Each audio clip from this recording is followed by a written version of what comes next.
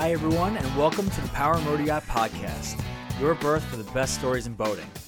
Each week, my colleagues and I will bring you everything from salty stories to thought-provoking trend discussions, as well as interviews with the most interesting characters to ply the sea. Whether you're listening from the boatyard, your slip, or hopefully well underway, we're glad to have you aboard. This week, I sit down with executive editor Charlie Levine and passage maker editor-in-chief Andrew Parkinson, who are fresh off the docks of the Palm Beach Boat Show. Most readers will remember that it was the Palm Beach show last year that was really the first one to fall during the pandemic. And, they tried to create this virtual experience, and then subsequently the shows started to fall one after the other. Now, the Lauderdale show did happen, but it seemed like everyone I talked to, it really felt more like a limited experience. There was certainly a lack of European builders. That being said, the center console market and Sportfish guys said it was a wildly successful show, but it really was hosted more by the Florida dealers. It seemed more like a regional show from everything I heard, and not a true international one. But again, from talking to you guys and some other builders, it felt like this year's Palm Beach, maybe it was because this is the first show during the vaccine rollout, but it felt a little bit like an industry comeback. Is that kind of the sentiment you guys saw? What about you, Charlie? Yeah, it just felt great to be there, to be at a boat show. I was just sort of wrapped up in that euphoria of seeing all these boats on the docks and just all this new fiberglass, everything. So I guess I wasn't really thinking so much of like comeback. It just felt right. The crowds looked good. Everyone seemed pretty positive. I guess you could call it a comeback. Nice. But, it was nice to be there. Yeah, ditto what Charlie said. It was just, that feeling of being back out on the docks and seeing and feeling and, touching these boats and products. And there's just no replacement for that. I mean, we've been stuck at home for about a year now, and to suddenly get back out on the docks and see the crowds again. I mean, it was just like, Palm Beach Boat Show from 2 years ago. And I know the action was there too. I think one of the dealers that was there had said they'd seen more action in 3 hours than they saw at all of the Fort Lauderdale show. So people are definitely getting into boat show spirit, I think. Wow. And that's actually is a good segue to my first question for you guys, because when Palm Beach was canceled, it really, we saw this uptick in the virtual and digital boat show experiences. I mean, our company as well, we dipped a foot into that game. And I got to say, at first, when I saw all these things coming out, I wondered if the major shows were in for a bit of a reckoning as the technology got better and the digital experience got better. But what do you guys think now, having experienced and done both? There's no comparison, man. I mean, in the boat buying experience, the worst part of it is dealing with the salesperson. I mean, not every salesperson. A lot of times, they give you the spiel, and to me, it seemed like that's pretty much all you got on the virtual side. So you just can't get that tactile experience of walking onto a boat and smelling the varnish or that new fiberglass resin smell and touching it and opening every hatch. You just can't do that when you're not on the boat. So to me, it was no experience. I mean, I guess the virtual stuff is great for talking to companies that are, a good deal away, but there's nothing like stepping on a boat. Yeah. You think boat buying and selling even is, it's an emotional experience. It's an emotional decision. And it's very hard to convey or to feel that sense of emotion, on a Zoom call. Or even something like this. I mean, we're doing our best, but there's no replacement for actually seeing and touching, a boat on the dock and touring it and seeing all the little details and having a face-to-face with the guy there selling it to you. And just got a real sense of that at Palm Beach. In fact, maybe boat shows are going to be even stronger than they were before, after everyone's been sitting on the sideline for about a year. So, it felt great. Felt great. Yeah, day one, I think people were pretty revved up just to be out there.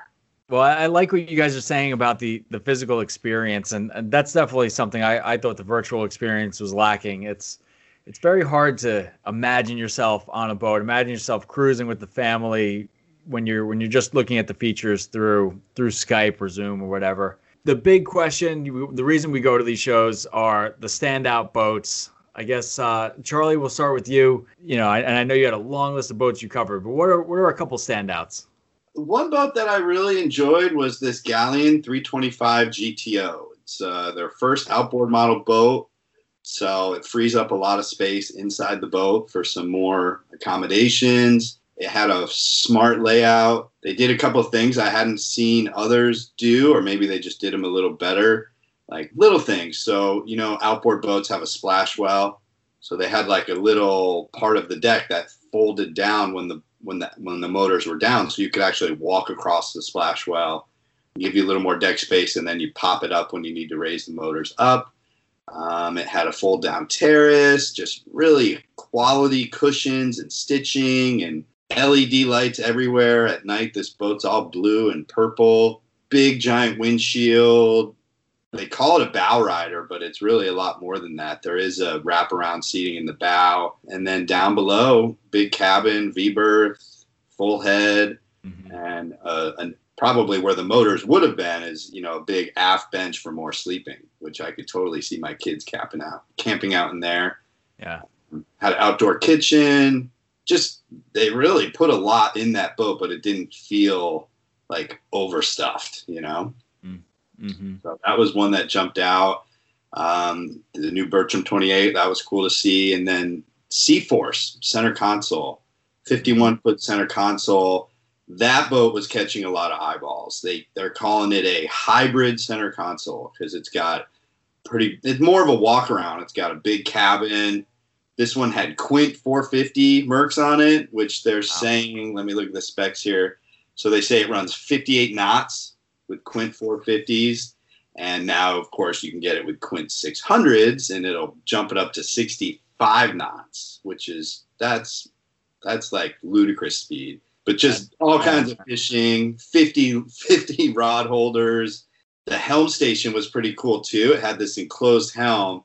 And instead of having like a second row of seating, it had a dinette table behind the captain's seat. So the captain's seat was like dead center. And that dinette it's got a high-low table, and you could actually have a bunk right there, which I think would be kind of cool for if you're doing an overnight fishing trip, pass out there. And if something happens, you know, you're right in the action. Right. So Donald Blunt hull, that one definitely has me fired up. I got the guy's card right here. So Chris McKenzie, Director of Sales, I'm going to be calling you in a little while because I want to go for a boat ride. Awesome. I love that. And Andrew, what about you? Any standouts? You know, there were 3 boats that I was really looking forward to checking out at the show. First one was the Veacham 50 Classic IPS. Kind of builds on the success of their 46 IPS. And this is built with infused fiberglass PVC composite construction, which reduces build time compared to its fleet of custom crafted. Originally, they were doing vinyl ester encapsulated cold mold, mahogany built yachts, which, you know, takes a lot of time. This new construction method, they can be a little bit more production about it, although the quality is anything but production. You're still getting the custom quality. If you ever stepped aboard one of these Veachams, I mean, it's just spectacular. The rich wood, the beautiful profiles, gorgeous shear line, deckhouse curves, just luxurious style. You can tell I'm a fan. This particular boat was it was paired with some Volvo IPS 600s with pod exhaust, low emissions, quiet performance, joystick controls. It's the whole package as far as coastal cruising is concerned. You can also get it in multiple layouts, 1, 2, or 3 staterooms. So, really pick how you want to use the boat, who you want to have on board, and they can make it happen. So that was a cool boat. It was really great for family cruising, and one we'll probably follow up with in Passage Maker. Another one I was real excited to see. You guys had a jump start on us being up there in New England, but the Back Cove 39O. So this boat, officially, I guess its official debut was the Palm Beach show, but you guys all got to see it when they kind of soft launched it up in New England last fall. Power Motor Yacht did a great story on it, and we were able to read it, but I hadn't seen it in person yet. So I was excited to see that on the docks. It's the fastest, quietest Back Cove model yet. It's got a great, inviting cockpit. Once you get past this boat at the show had triple 400 Mercury Verado outboards. And the outboard thing is kind of a gray area for us Passage Maker people. We're seeing some coastal cruisers getting into the outboards. Back Cove does it really, really well. And just a really tasteful boat. Lots of great living spaces on board. Massive queen-size island berth forward, private access to the head and shower. And for crew, you got 2 single beds in a guest cabin. And they're secluded, well-proportioned, comfortable. So real impressed with the Back Cove 39O. And the other one was the Aquila 70. Massive boat. I mean, it's a power catamaran. 70-foot catamaran is really something because you got to account for the 27 feet of beam to go with it. And Charlie, I think, saw the boat a little bit closer than I did. Maybe he can talk about it a little, but impressive boat. Yeah, I got a full tour of that boat, and it took like 40 minutes. It's a It's a lot of boat, but you could definitely just take off forever on that. It's got, like you said, on the Beecham, it's got all different kind of stateroom configurations you can choose. The flybridge is massive, really good visibility up there. And the way they do their bridge with the forward access Portuguese bridge, you can walk down to the bow and there's all kinds of seating in the bow. The gentleman who gave me the tour, he goes, check out this storage. He opened up this storage hatch in the front that went into the port sponson, and there were steps into the storage, and he literally just disappeared. It was massive. And then the other thing I thought was kind of fun, so Aquila makes a catamaran rigid hull inflatable that you can get to go with your 70-foot catamaran. And it's got this little ramp in the transom. You can just drive that baby right up into its little garage. But it's just huge. The salon with that full beam, I mean, it's massive. Big galley. It's got a summer kitchen. It's just loaded to the gills. I love the idea of that tender that you were talking about, and I gotta say, if they don't call it the kitten, that's a complete missed opportunity, and shame on them. But yeah, that's funny. That's a really good mix of boats. And then I know another one we were excited to see that we've been following for a while was that Huckins 38 Sportsman finally getting its day in the sun. They were, again, one of those builders. My heart went out to them because they were supposed to debut around this time last year, but just has not gotten their day at a show. Some kind of similar to the Summit yacht also, but it's nice to see those guys. Well, that was cool. They came at us with a hybrid package, which I really wasn't expecting. And, a few brands are getting into the hybrid game and doing it well.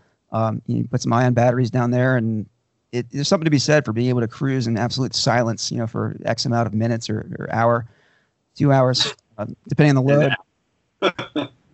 Yeah. No, that's cool. Well, it's a nice looking boat. I didn't step on it, but that one, yeah. The electric thing's got some ways to go, but it is cool to see them embracing it. The problem is, like you said, it doesn't last that long, and you're going like 3 knots or something. But still if you just on the no wake zone, it'd be lovely. Yep, I like the direction they're headed though. And let's talk about the classic if you want, real quick. It was a nice throwback there with Pilar. Charlie, you want to talk about that? Well, we need to dedicate a whole pod to that boat because there's a lot going on there. That was really fun for me because we've been following it closely, and I've been a Hemingway fan, and I've been to Cuba, and I saw the original Pilar there in Cuba. And I mean, that's not Hemingway's boat by any means. It's a modern marvel, but it sure is pretty, and they did a hell of a job disguising all these 21st century touches. But yeah, we spent about an hour or so there with Wes Wheeler and his wife, and Bill Prince, the designer, and Steve from Brooklyn Boatworks, the general manager there. And yeah, that was something. You talk about a head turner at the dock, and I watched as people walked by, and not a single person walked by that boat without doing a 270-degree head turn as they were walking. So pretty cool boat.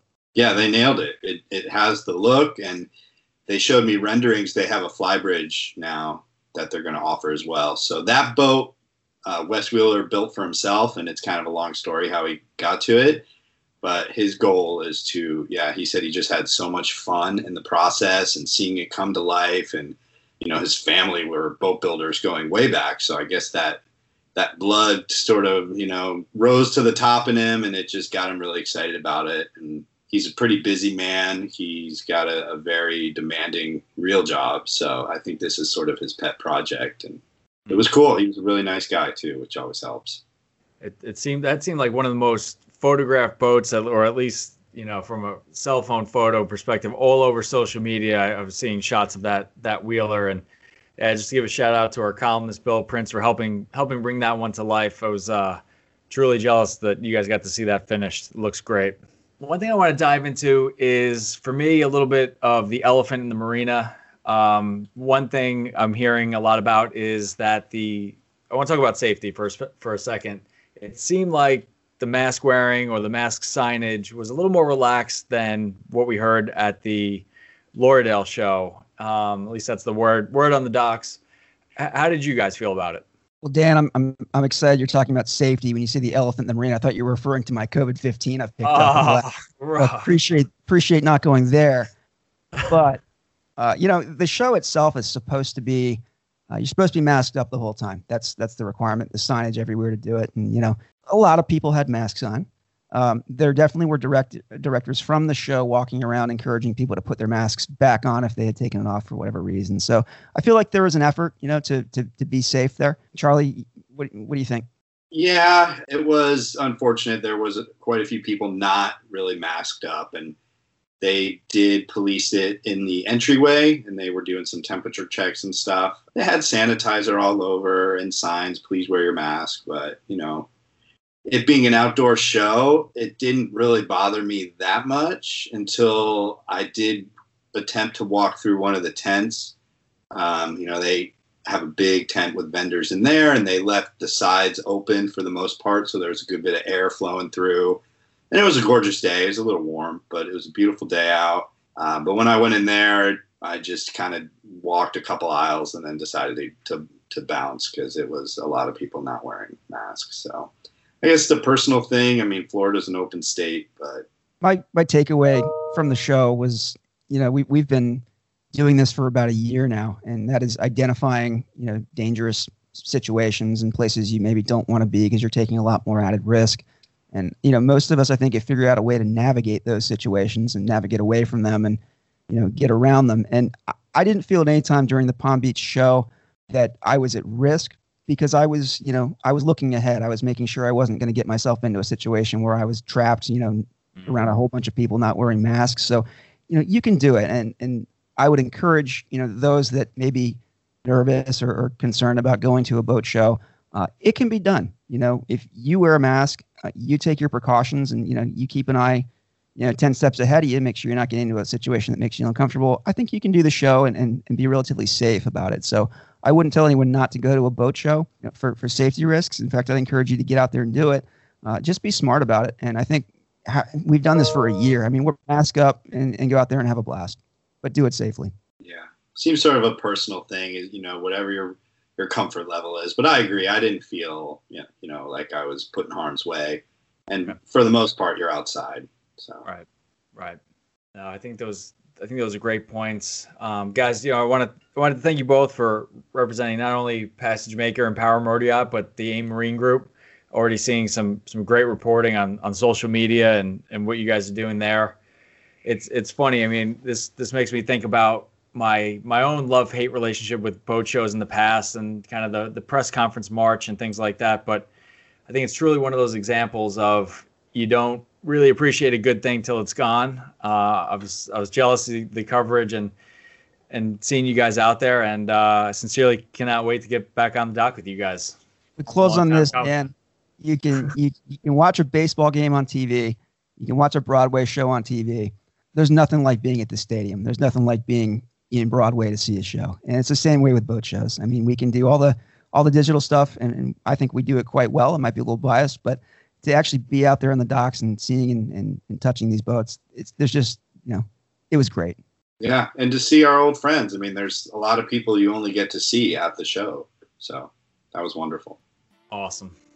Great coverage, and I appreciate that sentiment. Guys, let's get back together for another boat talk real soon. Let's get back on the water.